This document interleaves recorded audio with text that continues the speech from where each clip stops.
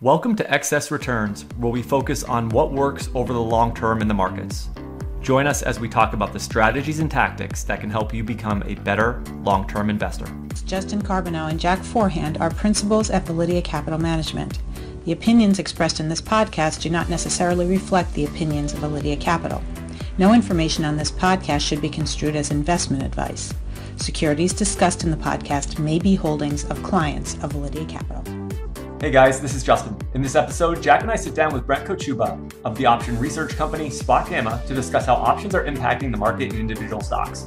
From the importance of option expiration dates to option hedging and flows and their impact to option positioning and volatility, these are just a few of the areas Brent works through to help us understand the importance of options. Throughout the video, we've inserted slides so that investors can see these in charts and visuals. If you're not familiar with some of the basic option terminology, we encourage you to go back to episode 137 with Jason DiLorenzo for a refresher. As always, thank you for listening. Please enjoy this discussion with Spot Gamma's Brent Kochuba. Oh, one last thing. With this video, you may want to watch it on YouTube since there's so many charts and visuals that Brent references throughout the discussion. Hey Brent, how are you? Thank you for jumping on with us today. I'm doing great. Thanks for having me on. I'm excited to talk to you guys. We actually all three of us have something in common, and I think it's the first time that this has happened on our podcast, and that is we actually all went to the University of Connecticut up at Storrs. Oh, is that right? I hesitate to ask when you guys graduated because I don't want to find out that I'm the oldest person in the room. That seems to happen a lot lately. No, I don't. Yeah, I don't think you are. So that's good. Always good to talk to a fellow UConn alum. So go Huskies for sure. That's right. Yeah. We wanted to have you on today to talk about the importance of option in today's market, and I think maybe more importantly, what investors may want to be paying attention to regarding options and flows and what that might mean for the markets over time. You've sent us some really great slides, and we're going to work through a lot of those in this discussion. So I think these visuals are going to supplement a lot of these concepts and help our listeners and viewers sort of understand what's happening in the options market and flows and in the market in general. But before we get into that, I just want to ask you a little bit more about your background. What got you into options, and can you talk about your company Spot Gamma a little bit? Sure. So I graduated UConn, and then I went basically to work for Bank of America in New York. I was on the equity trading desk. It was called program trading, and basically we traded baskets of stocks. This was kind of at the birth of algorithms like the VWAPs and things like that. So I did that for about 5 years and then transitioned onto a role on the derivatives desk. And so I was an options broker, did a lot with options trading, electronic options trading. From there, went to Credit Suisse for a while. Same thing, I was a broker there. And then I was at Wolverine, who's an options market maker. So I was, again, a broker there. And throughout my experience, I was mostly covering buy-side hedge fund clients. So big pension funds, brand name sort of hedge funds is who I would talk to on a daily basis. And then from there, I went to a family office and I worked for a fellow that was trying to start an options strategy. So he was a pretty sophisticated options trader. I did a lot of modeling for him and was kind of his executing trader, and I learned really there to focus on the way that the options market could impact underlying stocks. So even though we only traded the S&P 500, if you could see how options could potentially shift the way that the S&P 500 moved, it really opened my eyes to the fact that, man, that could really be happening in single stocks. I mean, the S&P's a $5 trillion, there's $5 trillion or something like that index, the S&P 500. And so if you can see the effect of options in that market, then that really opened my eyes to a broader impact. So around the pandemic, unfortunately, the family office shut down, and I took all these options models that I had built and I launched Spot Gamma, and that was in January of 2020. And since then, we've been providing a subscription service where you can get daily insights from us. So I write an analysis twice a day, and we have all sorts of different tools to basically analyze the ways that options could be impacting the way that stocks are moving. That's great. I mean, that's kind of a story of a new company coming out of the depths of the pandemic, and you're a perfect example of someone that's done that. And it's good that you were able to kind of lift those models out of there that were your intellectual property. You probably developed the majority of them, so reusing that stuff is good for sure. Yeah, thanks. And it was the family that I work for is primarily in real estate, and we were just kind of talking about this before we started that March of 2020. You think back. I mean, now you kind of discount like how uncomfortable that was for all of us, kind of locked in our houses and stores closing, and it was real kind of like an Armageddon scenario. And but the markets were still trading, and out of that came really just this explosion in options volume. Just record options volume across the board. It's the story that everyone knows of stimmies right in everyone's pockets and access to Robinhood, and so options volume spiked, and unfortunately SpotGamma was well positioned, right, to analyze all that. I mean, with GameStop and all these types of events, people came to see the effect that options can have on stocks, and so it's been an interesting ride for us because we went from trying to convince people that it was possible for options to drive stocks to sort of pointing out now other stocks that are driving them. I think a lot of people just now accept now that there is a lot of impact from options. So just playing off that, can you kind of give us some context around how important the option flows actually are to moving the market? Like how much of the daily flows would that are happening are actually caused by options and option dealers? It's really just to try to get some context around the size of the options complex. Yeah, it's a great question, and so I would start off by saying there's certain stocks or certain indices where there's very consistent options flow that systematically just rolls. So the S&P 500, Spiders, QQQ, Apple, Tesla, a lot of those names, it's like a clock. The options flow continues upon expiry. People just roll their trades out.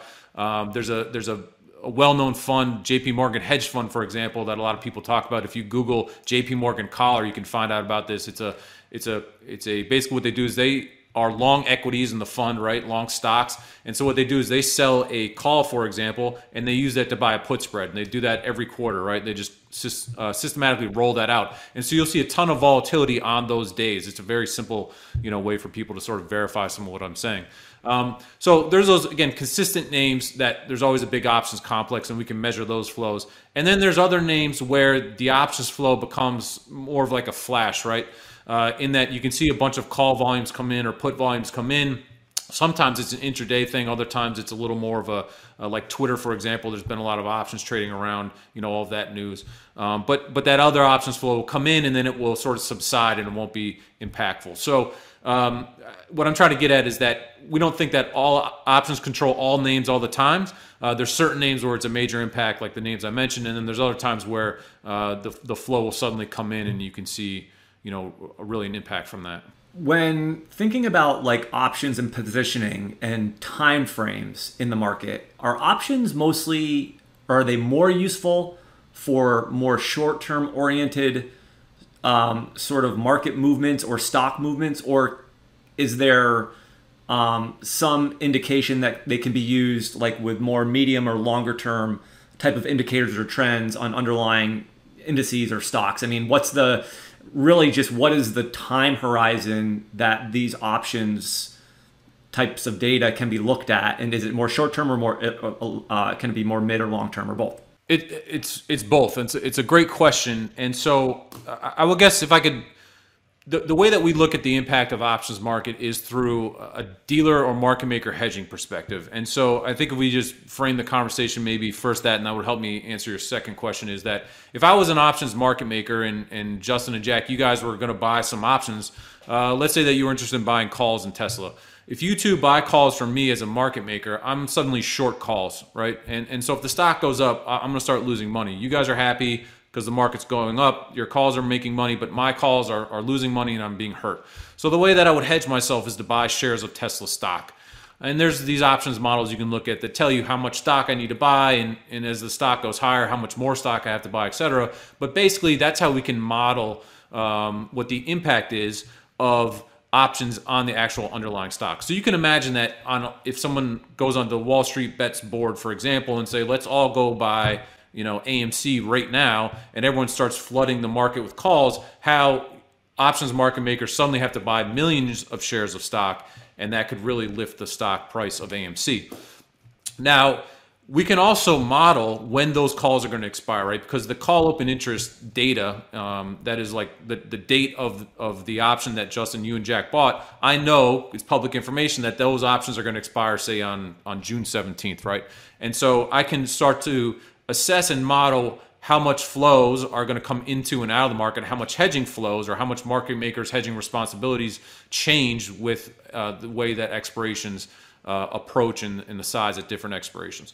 So back to sort of your original question. I don't know if you probably heard of the Pelosi trade, right? These were famous trades because she likes to buy concentrated positions in leaps, right? Long dated options in tech stocks. So she'll throw $5 million into, Roblox or Micron or a bunch of these other kind of tech names.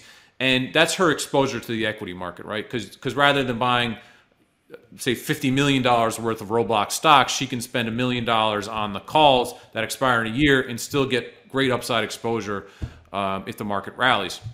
And so that's an interesting strategy that a lot of wealth advisors use to buy what's called leaps. And what's so interesting is, if you remember in January of this year, the market in mid-January just took a real nosedive, right? Like, it was very sharp sell-off right into mid-January. And what had happened is that there was a lot of people positioned in these longer dated calls, right? Usually January sits alone as, like, if you really want to buy a long dated call, typically the longest dated call you could buy is going to be the January 2023 option right now, or there'll be a January 2024 option. So if you're a longer term investor, you want to buy that longer term leap January call. So what had happened is there's all these wealth advisors and other people who want the long term exposure in a whole variety of stocks, Tesla, Apple, etc. And the market had gone up so much over the past, in 2021, that these calls had accrued a massive value, right? They were worth, we had written an in-depth article, so I don't have the figure on me, but billions and billions of dollars worth of call values, right? And so what happened is the third Friday in January of this year, all those calls were set to expire, right? So all these deep in the money calls had to be hedged out in some fashion. And so basically, as expiration approached, all of these calls are removed, right? They're expired. They're no longer in the market. And so all these dealers or people that had hedged this flow, because remember, if Justin and Jack, your long calls, or Nancy Pelosi's long calls, market makers are short calls, or dealers are short calls, and they're going to be long a bunch of stock as a hedge. And suddenly January expiration hits, the calls are gone, right? They settle, but the market makers still have this long stock hedge that they need to dump on the market. And so there you can see, and you can look at a chart of the spiders or something like that, there you can see that the market absolutely dropped right into that January expiration, and it dropped sharply. So that was a very long-winded explanation or approach to your question there, but I want to give sort of the background of the framing of how to think about this, that there are people who are trading in all different expirations, all different tenors, right? Some people like to trade in the money options and out of the money options. And from our perspective, we kind of roll all that up and monitor where those flows are set to change. So again, big calls are set to expire in January, and so that could mean that dealers in that case had to sell a whole bunch of long stock, and that could have a big impact on the market. You have a slide, options hedging flows drive markets, and I think this is a good time to bring that in, sort of to talk about this, because in the slide you're sort of showing all the options that are outstanding and how important it is, at certain levels that there are many more options outstanding than other levels. So can you kind of talk about this and how this might impact flows in the market? Definitely. So the way that we measure the options position in any stock or index, and in this case, this is the SPX that we're looking at in the QQQs, is that we measure it on a gamma basis.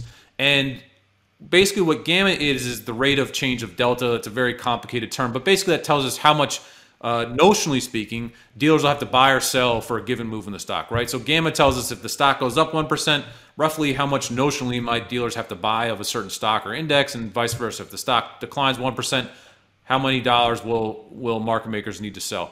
So what we can do is we can aggregate the gamma by strike. And basically what that tells us is, rather than looking at an open interest chart, if we weight things by gamma, it tells us from a hedging perspective where the most important strikes are. And we would expect that hedging flows to increase as the market trades in and around these key levels. So in this case, there is a whole bunch of open interest in gamma weighted interest, we call it, at 300 in the Qs, and today's Friday, May 20th. and 4,000 in the SPX. Those are the monster levels that we've been watching here. In this case, they've been resistance zones over the past several days. And that's because that we believe that as the market approaches these levels, hedging flows from dealers and market makers pick up, and that causes a reaction in the underlying market. And the same phenomenon works in single stocks as well. So is the idea basically that those will end up being sort of pins for the market, or are those like levels that are very difficult to penetrate through, but then if you do penetrate through, you might move a lot? Is that kind of the idea? Yeah, it depends on whether the interest is evenly weighted or evenly distributed between calls and puts, or if it's very heavily weighted to say puts or calls. So in this environment, a lot of the strikes that we see are put heavy, right? There's not very many calls in the market at this moment. And so you're less likely to get a pinning phenomenon because the flow is very one-sided tied to puts. And if you look at the distribution here on this particular chart, like in the Qs, we show there's 200 million notional in the puts at the 300 strike, and only about 50 to 75 million notional of Qs on the call side. So it's very, again, heavily weighted to puts. And so that speaks to more directional swings and volatility. So we'd expect that as the market comes up to 300 or 400, that would bring a whole bunch of basically shorting flows or sort of the removal of it's probably better to frame it as that dealer buying subsides as the market approaches 300. Can you talk about this idea? You mentioned this idea of aggregate gamma across all the dealers. And, this is something I've just learned about a lot this year, but because we've had negative gamma a lot. But can you talk about this idea of what positive gamma is and what negative gamma is and how that impacts sort of the way options are playing a role in the market? Absolutely. So when some of this involves some underlying assumptions about how we think dealers are positioned. But basically, if you own an option, you are long gamma. And basically what that means is you make money as the stock goes up, right, or as the stock goes down. If you were short gamma, if you were short options, you would be short gamma. And so the way that you hedge either a long gamma position or a short gamma position is different. If you're in a long gamma position as the market goes up, for example, you would start to sell stock. And that's because if you own an option, let's say you own a call, as the market goes up, your call is increasing in value. Right, and so if you wanted to hedge that out, you would start to sell shares of stock against that to lock in that gain. Does that make sense? Now, conversely, if you were short the call option, you would be doing the opposite, right? If you're short the call option and the stock is going up, basically what you'd have to do is you would have to buy stock to hedge yourself, right? To hedge. So if you think about a dealer who could be short millions of options as the market goes up, they're going to be buying stock as the market goes up, and that's going to make the market arguably go up faster.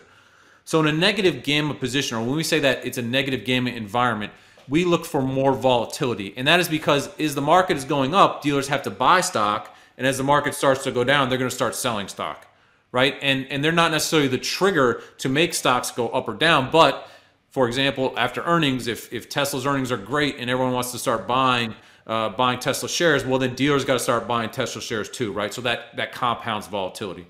And in a similar sense, think about it from the put side, right? In this environment here, everyone's worried about an extended decline in the market, so we all want to hedge our portfolio and we buy puts. When you guys buy puts, I sell them to you. Since I'm short puts, I'm in a negative gamma position. So as the market starts to drop, I need to start selling futures or selling shares, right? And that makes the market drop faster. And conversely, if the market starts to rally, we have a bear market rally, suddenly I got to buy back those short futures. Because think about it, if I'm short, let's say I'm short 10 puts and short 100 shares of stock, well, if the market rallies sharply, my puts are going to gain in value, but I'm still short all of these shares, right, that are going to be really hurting me. So I have to buy back those shares to remain balanced. And so this is the idea of negative and positive gamma. Essentially, the takeaway from this is that when we say there's a positive gamma environment, dealer flow would suppress volatility, right? Because again, as the market goes up, positive gamma, I'm going to be selling futures as the market goes up. And if the market goes down, I'm going to be buying futures. So that suppresses volatility in a positive gamma environment. Conversely, again, in that idea of if I'm short puts in a negative gamma environment, I'm as dealer flow is going to be expanding volatility. That's because as the market goes down, dealers are selling futures. That makes the market go down faster. And as the market starts to rally and turn around, dealers got to buy all those futures back. So you get much bigger movement.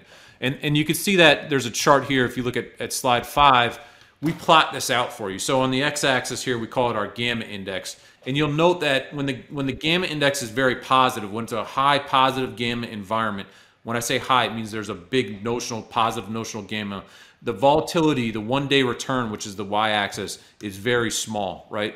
And conversely, to the left side there, in a big negative gamma environment, when there's big negative gamma notional positions, the volatility in the S&P 500 is very large. So you can see that distribution really lays that out pretty clearly.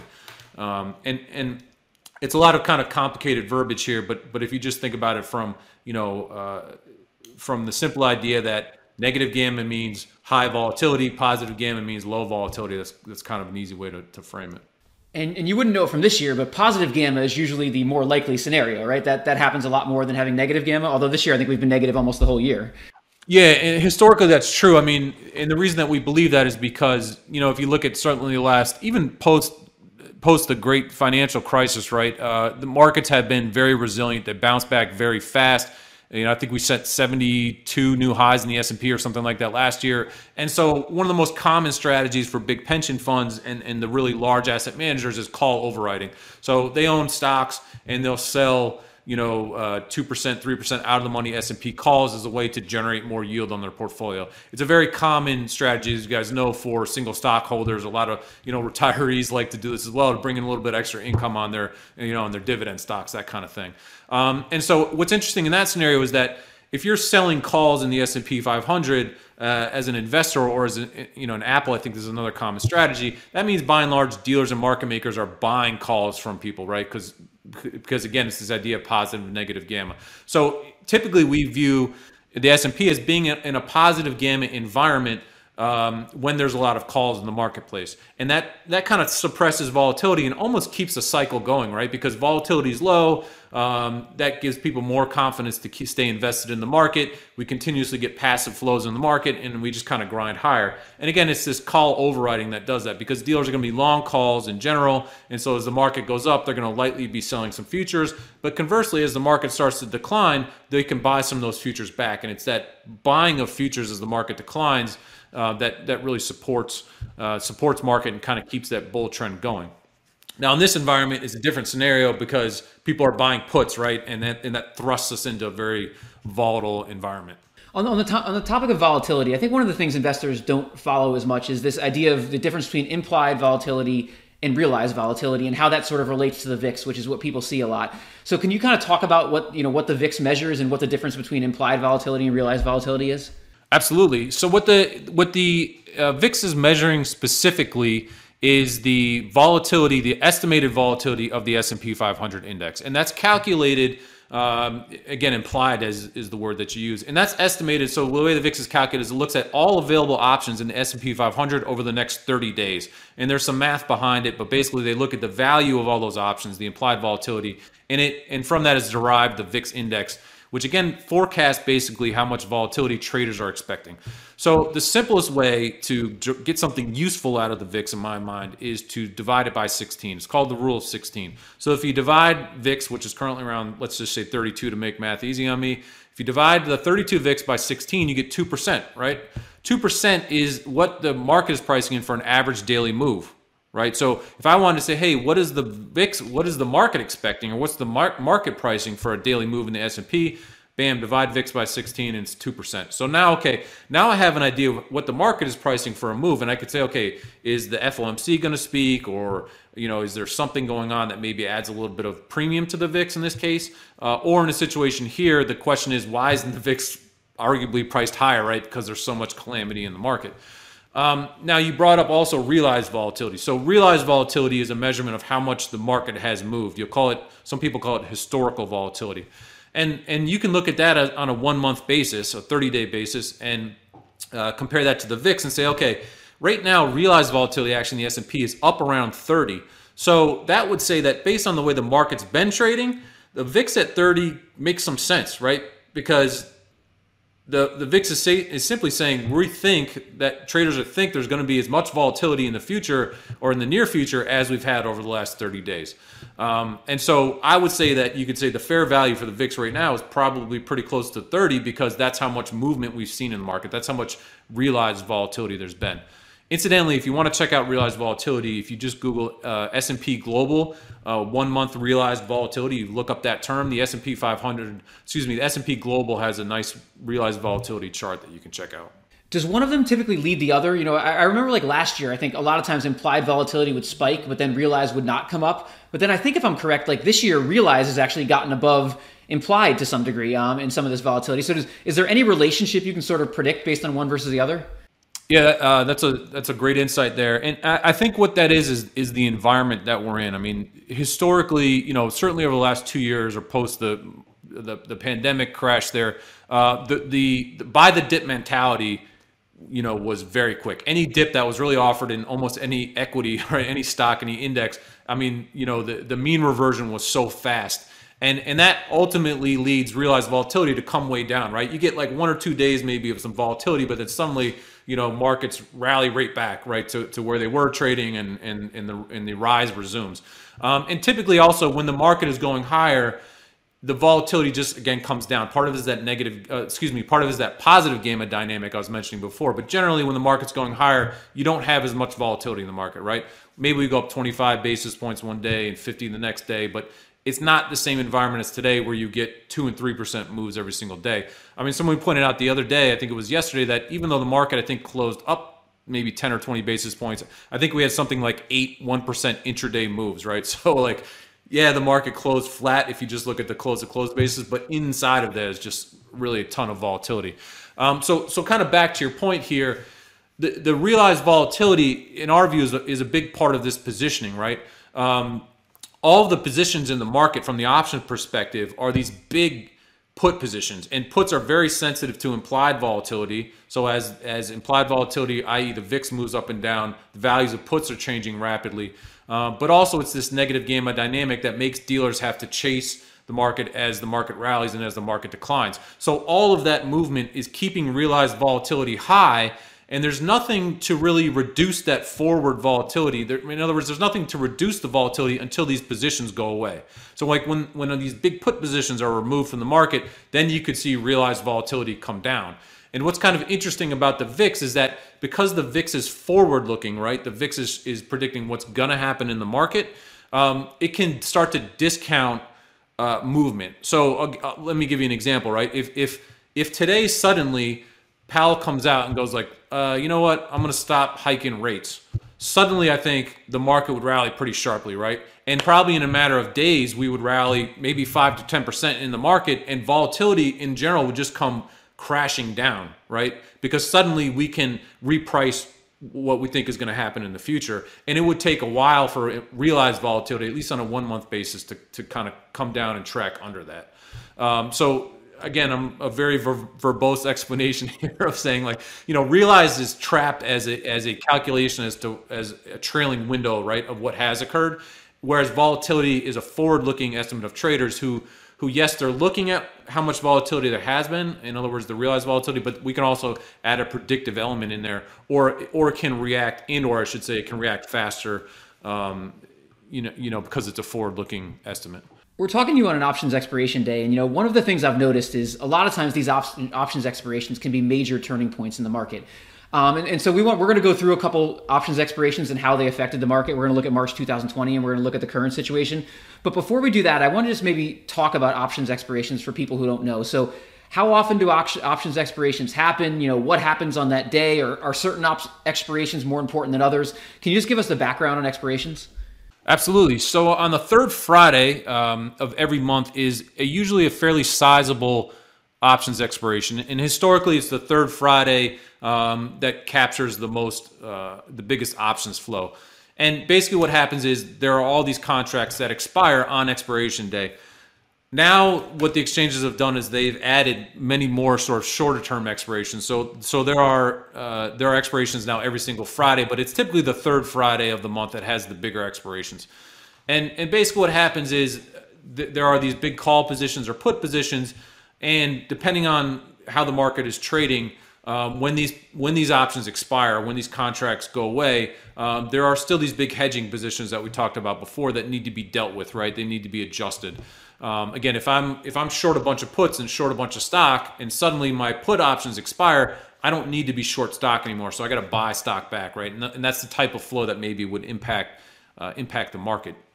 And so There are a lot of systematic, I should say, positions that big funds, a la Bridgewater and JP Morgan, as I mentioned before, they'll usually use the quarterly expiration. So that's the March, June, September, December. Those quarterly expirations is where really big players will hedge their portfolios or enter the market. And those expirations tend to carry even more weight because the options positions tied to those expirations are much larger, and obviously that is linked to bigger hedging flows, we believe. So again, every third Friday there's a fairly large, or and the size will change a little bit, ebb and flow, and then on those quarterly expirations are generally where there's really big consistent positions. As an example of looking at how options positioning might tell us about what's going to happen in the future of the market, I thought March 2020 would be a really interesting thing to look at, both from the perspective of, at the time, I know before the whole crash happened, you had seen some things in the option market that might have said, all right, something significant might be coming. And then also, as we mentioned, the bottom was on an options expiration day. So there might have been some things options could have told us about what was coming and also maybe when it was going to end. So maybe wondering if you could talk through that period and sort of what options told us, coming into those things. Yeah. So one of the basic metrics that not only Spot Gamma produces, and there's a few other people that will talk about this if you look on Twitter, but it's the idea of the gamma flip level. And basically what that tells you is, we talked about, again, this idea between positive gamma and negative gamma. And basically, positive gamma infers that options dealers are supporting the market, right? And the idea is that in general, you can be bullish in the market when we're above that gamma flip line, or when there's positive gamma. And when we trade below that level, so there's a certain strike, there's a specific strike we calculate at which we say gamma flips from positive to negative. And basically, the signal is when gamma flips from positive to negative, that suddenly that means that dealers are no longer supporting the market and that volatility may spike. And so what's fascinating is in February of 2020, the market was at or near all-time highs, and there was a fairly large monthly expiration, and gamma flipped right on that expiration. So basically, all of these call options got wiped out, and that meant that the market was more vulnerable to some downside there, because of the fact that we believe that dealers were suddenly going to be supporting the market, again, positive gamma, to a negative gamma position, which means that if the market started to sell, they would start to sell futures. And it so happens that right around that time, I don't know if you guys remember that. I'm sure you remember that environment, but I think a lot of us were scratching our heads thinking like, China was shutting down and it was clear that COVID was becoming this big thing, but the market just kind of seemed to keep chugging along, and it was like the market didn't care, right? And then suddenly it was like, bam, one day it just really cared. And it was at February options expiration, if you look at a chart, third Friday in February, where things really broke, right? And we think that the market basically really lost that fairly large option support. And it played into some bad news, in credit markets and things like that. And we really cascaded lower, right? So once we flipped into that negative gamma position in late February, the market cascaded lower, and then the bottom is the Monday after the March expiration. So March is the quarterly expiration, as I mentioned, and typically what you'll see is the Monday after these big options expirations where huge put positions are expiring, and that was the case in March. So you had massive put positions, deep in the money put positions expire, and then you'll see the low will come in typically the Monday morning after these big expirations, and we'll get a really sharp rally after that. And that's exactly what happened, as you mentioned, in March of 2020. I could also point to December of 2018. If you remember that Christmas Day, Christmas Eve day, Mnuchin was calling the banks, and it was a real kind of ugly day in the market. Well, that day, that Christmas Eve day, was also the Friday after a big December options expiration. And on this chart that we've mentioned here, there's a bunch of other turning points. But basically, the theory here, the idea here is that you have really big, deep in the money options positions. Dealers are hedged short futures or other ways to hedge those positions. And suddenly, bam, all these options expire on expiration day. And then on Monday, dealers have all these shorts, right? And other people have all these shorts, which used to be hedged against puts, but those puts are now gone. So you got to buy back those, short positions, right? And that's kind of what causes the rally. And so is the idea that the more in the money the options are, the more likely you're going to get some sort of pivot or some sort of major change around expiration? That's exactly right. And so that's what we look at, what's called delta. So big deltas are what we measure for the impact of options expiration. So if you look at today's expiration, it's not a particularly big delta expiration. And And so like we were looking for a little rally today into Monday. I haven't checked the market here in a few minutes, and that's not really materializing. But if you look at, and we have this pictured on slide 10, we weighted the expirations, the current expirations by deltas. And you can see 617 has this massive put position, right? And the lower the market goes into 617, the bigger that put delta is, right? Because these puts are going deeper and deeper in the money. As the options go more in the money, the bigger the delta gets, right? And that is basically telling us that the bigger the hedges tied to those stocks are getting. So on 617, we would love to see the market kind of cratering into that 617 June expiration, because that tells us, look, there's a good chance for a big old bounce here because of the fact that all these puts are about to get wiped out. Okay, that makes sense. So yeah, if we were going to get, so a lot of people have been saying, we might be getting a significant bottom today on the May expiration, but it sounds like you're thinking maybe if we're going to get that, it's more likely in June. Right. So kind of, today had what we call a decent amount of gamma expiring, and gamma is that idea of pinning, right? If you have a big gamma expiring, then that leads us to generally think you could get a little bit of pinning in and around the expiration, but it's the delta that's going to drive that big V bottom.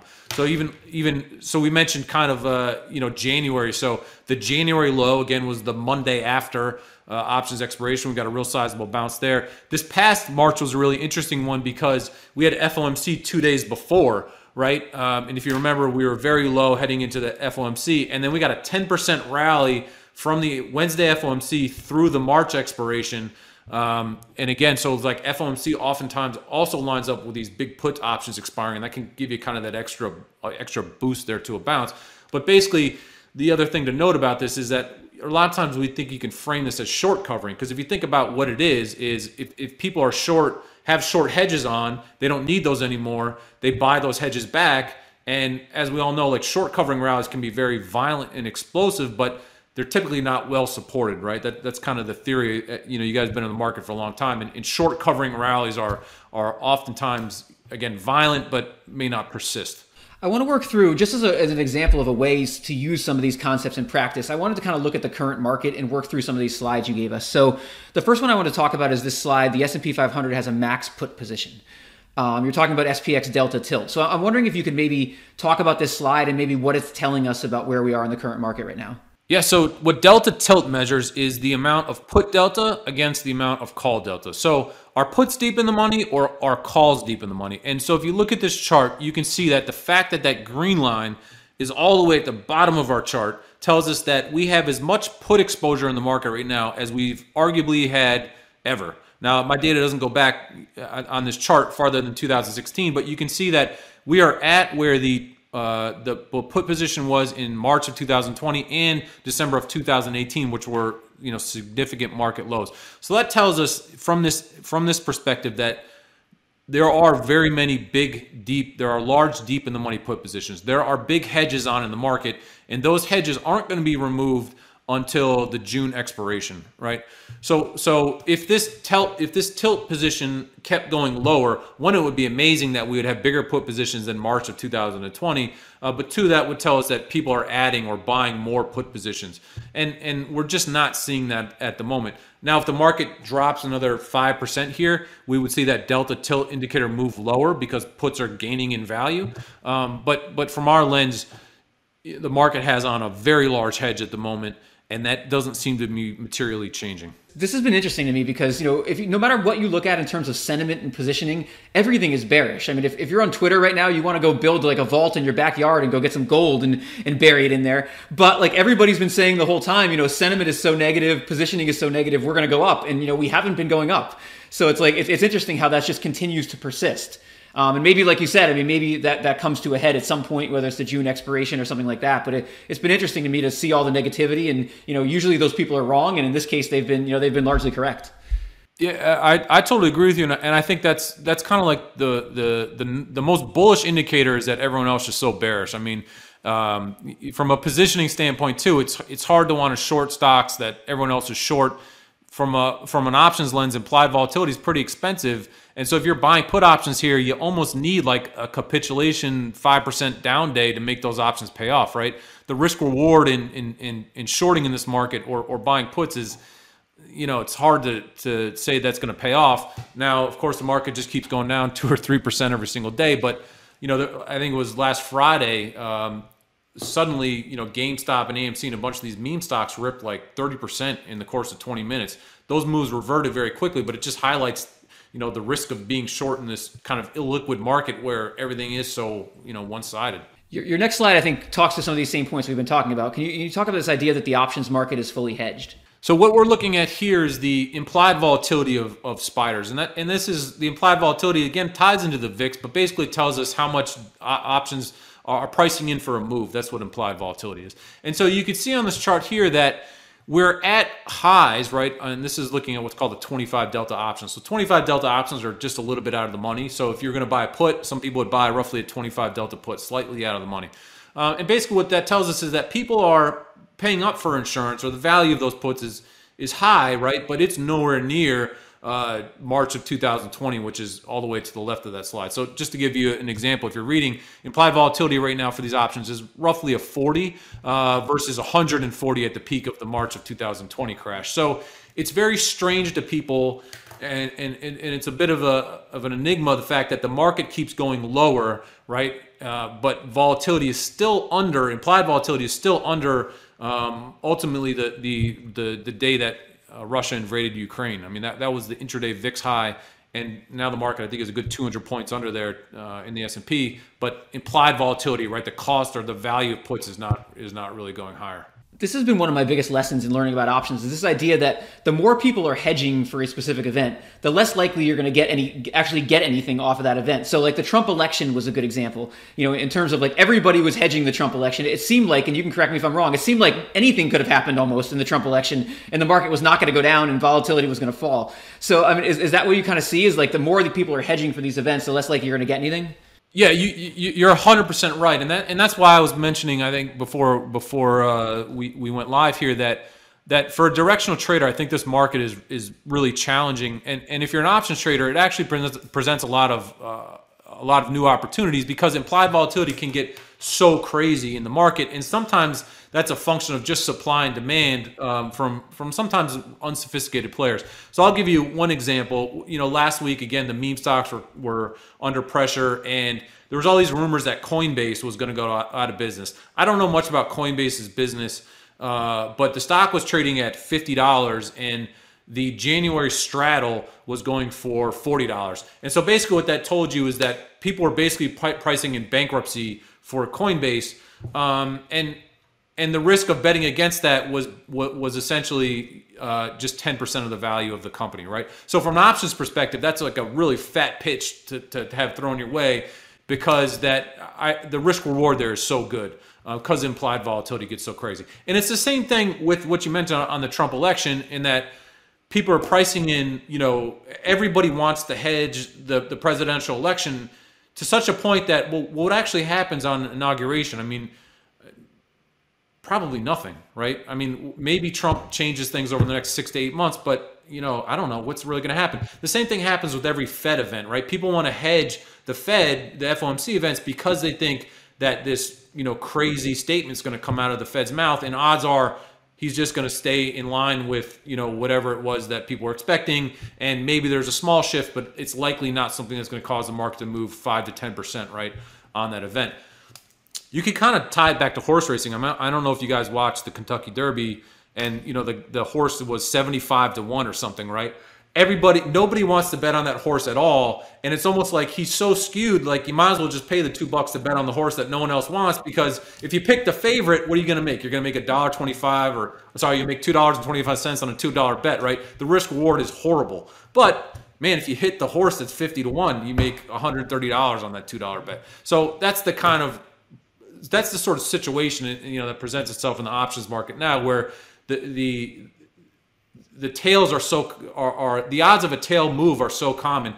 Target dropped 25%, after its earnings. Cisco dropped 10% after its earnings. People are starting to price in these just massive moves, and so the risk reward of bets is really intriguing now through an options perspective.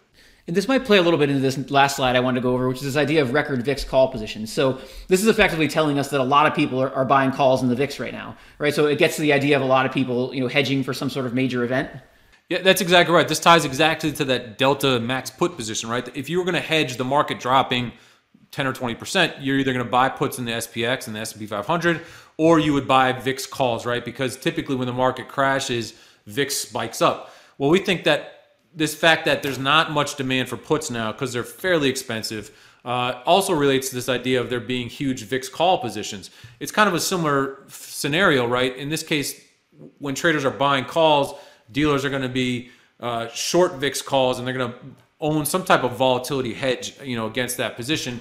And we think what that really is doing is saying, like, look, the market, again, VIX calls and S&P puts are very similar partners here in big bets that the market's going to drop. And so the market is just very well hedged, and that leads us to just a decline from whatever the force is that's selling, because we're not getting a big new additional grab for either VIX calls or S&P puts. The VIX isn't spiking, and we're not getting this limit down day. And I think a big part of that not getting a limit down day is the fact that the market is well hedged. So we get natural sellers here, and degrossing, or people just saying, look, I don't want to own S&P, I don't want to own stocks anymore because the yield on treasuries is enticing. So you get that slow natural flow going, as opposed to just this ultimate kind of violent puke limit down day. Just one more from me before I hand it back to Justin. I want to ask you about applying this to single stocks. So what can sort of the positioning of option dealers in single stocks tell us? If I'm somebody who wants to, for instance, invest in a certain stock, can it tell me something about entry points, or what can we kind of learn from looking at a specific stock and looking at how dealers are positioned? Absolutely. So the most interesting thing to look at for investors is to watch these big expirations, right? Because a lot of times there will be movements in stocks that people can't explain, right? You search for news, and, stock may be up or down 2 or 3%. You're looking for news, or you're trying to figure out what happened, and you're scratching for a narrative, right? Check the options market, because if you see anyone who has a brokerage system that has options trading, you can look at the options montage, right? And you can see, okay, how many calls are trading, right? How many puts are trading today? Is it an options expiration? That can oftentimes help you to ascertain what is moving the stock. Now, there's some more sophisticated tools like we offer at SpotGamma, which will tell you succinctly exactly, the size of stuff expiring and how much flow is coming intraday. But you can do it again with free tools through a brokerage, where you can say, okay, look at how many calls traded today in Tesla. The shorter dated the calls are, the more impact those have in the market, right? So you can figure out if that's moving a stock. If you see big movement after an options expiration or into an options expiration, you can likely tie the movement of the stock to that expiration. So that's sort of, I don't want to call it artificial flow, but it is something of a positional impact, right? And that may be why a stock is down. So if you love allocating to your Apple position over time, look for a big options expiration and weakness into a big options expiration as an interesting time to invest, because that there's this sort of exogenous factor that's pushing down on the stock. Brent, if someone was just sort of new to options and just getting started, which obviously a whole set of investors, especially younger investors, were aggressively buying options, at least during the COVID, shutdown and stuff, when options were becoming popular. But what resources and tools would you recommend someone sort of turn to or go to sort of start learning about options? It's a great question. I mean, YouTube is an obvious answer. There's tons of channels. We put a lot of videos out, but there's a lot of great resources there. There's a free book, which is if you search for trading volatility book, it comes up. It's it's one of those things that you probably pay $50 for on Amazon. Maybe you can still buy it on Amazon, but the guy just offers it for free, Colin Bennett, and that is a wealth of information. It takes you through a lot of complex theories and ideas in the options market. So if you really want to dig in, that's a great free resource. But in general, I would say look at YouTube, and one of the things that often upsets me a little bit is people look at these payoff diagrams. You've seen them before. Like if you buy a call, you get these two straight lines, right? And it doesn't necessarily tell you what the impact is or how the position will necessarily move against you. So there are these free sheets that you can get on Excel, and they model Black-Scholes. So if you just Google again Black-Scholes Excel model, and what that does is it shows you for different parameters how an options price will change. So in an Excel sheet, you can say, okay, let's say I bought a $100 call in whatever Apple, right? And if the stock moves, what will my position do? If implied volatility goes up or down, how will the value of my position change? And I think that's an excellent way for traders to come to understand the kind of the use of options, and also what's a good intelligent way to deploy options in my portfolio. I mean, options is about a bet on the distribution of prices, right? If I buy an option, I'm making a bet on how much I think the stock is going to move. And so if you understand that, and you also understand that supply and demand drives the prices of options, that gives you a good idea of how to deploy options. If everyone in the world is buying a call, or right now everyone in the world is buying puts, right? That drives the price of options. And that changes the dynamic of payoffs, right? You can use this rule of 16 again to understand this, but basically the key thing I'm trying to get at here is that understanding the payoff probability of what you're trying to get into is one of the most important parts. So understand when you buy a call, what is the payoff that you're actually betting on, right? What is it? How much movement do you need for that option to pay off? And the best way to play with that is through a basic Excel sheet. And you can get those for free online. That's great. And we'll even try to find this stuff and put links to it in the show notes. So if people want to look there to maybe access some of these resources, we'll put links in there, which is awesome. So we do have a standard closing question we like to ask all of our guests, and you can go wherever you want with it. We can stay in the options lane, or you could talk about this outside of options, however you want to do it. But the question we like to ask all of our guests is, based on your experience in the markets and the research that you're doing, if you could impart one piece of wisdom or teach one lesson to your average investor, what would that be? Yeah, I think that the thing here that people need to realize is that there's no need to be a hero in today's market. I think that a lot of people want to try to buy the dip in the market and maybe sort of assume in this market that the moves have already happened, right? But there's a correlation between high volatility and more volatility in the future. Tail risks tend to cluster. And so I bring that up because in this environment, you can get great payoffs from small bets because the market moves so much. And there's no reason to take on excessive risk in this type of market. And the other thing that I saw a lot of times in times of crashes is that the rules of the game can change on people. And I think that GameStop in 2021 was a real highlight of that, right? People who were long GameStop and Robinhood turned off the buy button, right? There are these things that can happen that people can't really plan for. You remember the LME broke trades in the nickel, right? And nickel went up 15,000% or something. And so the same thing can also happen with margin rates, right? The margin rate today you have with the broker may change tomorrow. And so all these things are fluid. And so I think the thing I'm trying to impart here is that these are very risky markets here, but you can get great payoffs from smaller bets because the market is moving so much. And there's a lot of time to be made up in a rally. And so, trying to catch the bottom or taking on excessive risk here, it's a very dangerous market, both being wrong directionally in either way. And so reducing that risk and being aware of some of these, tail risk factors is really important. Great. Thank you, Brent. If people want to learn more about Spot Gamma, if they want to follow you on Twitter, I don't know if you have anything else where people can follow you, but where can they go to learn more about what you're up to? Thanks. So we have a nice presence on Twitter. I'm at Spot Gamma on Twitter. I talk about positioning kind of all day long through there. We have a lot of videos on YouTube that we talk about both educational resources where we focus on a certain topic, but also just interesting conversations with guys like yourself. And then if you go to spotgamma.com, we have a bunch of different memberships, and everything we do is trying to predict how the stock market will be impacted by options. So we offer a free trial there, 7 days. You can try it out. We send a daily note, which is what most of the people look for, where we sort of lay out what we're seeing in the options market and how that may drive short-term flows. Great. Thank you so much, Brent. This has been awesome. Appreciate it. Thank you. Thank you, guys. Had a great time. Hi guys, this is Justin again. Thanks so much for tuning into this episode of Excess Returns.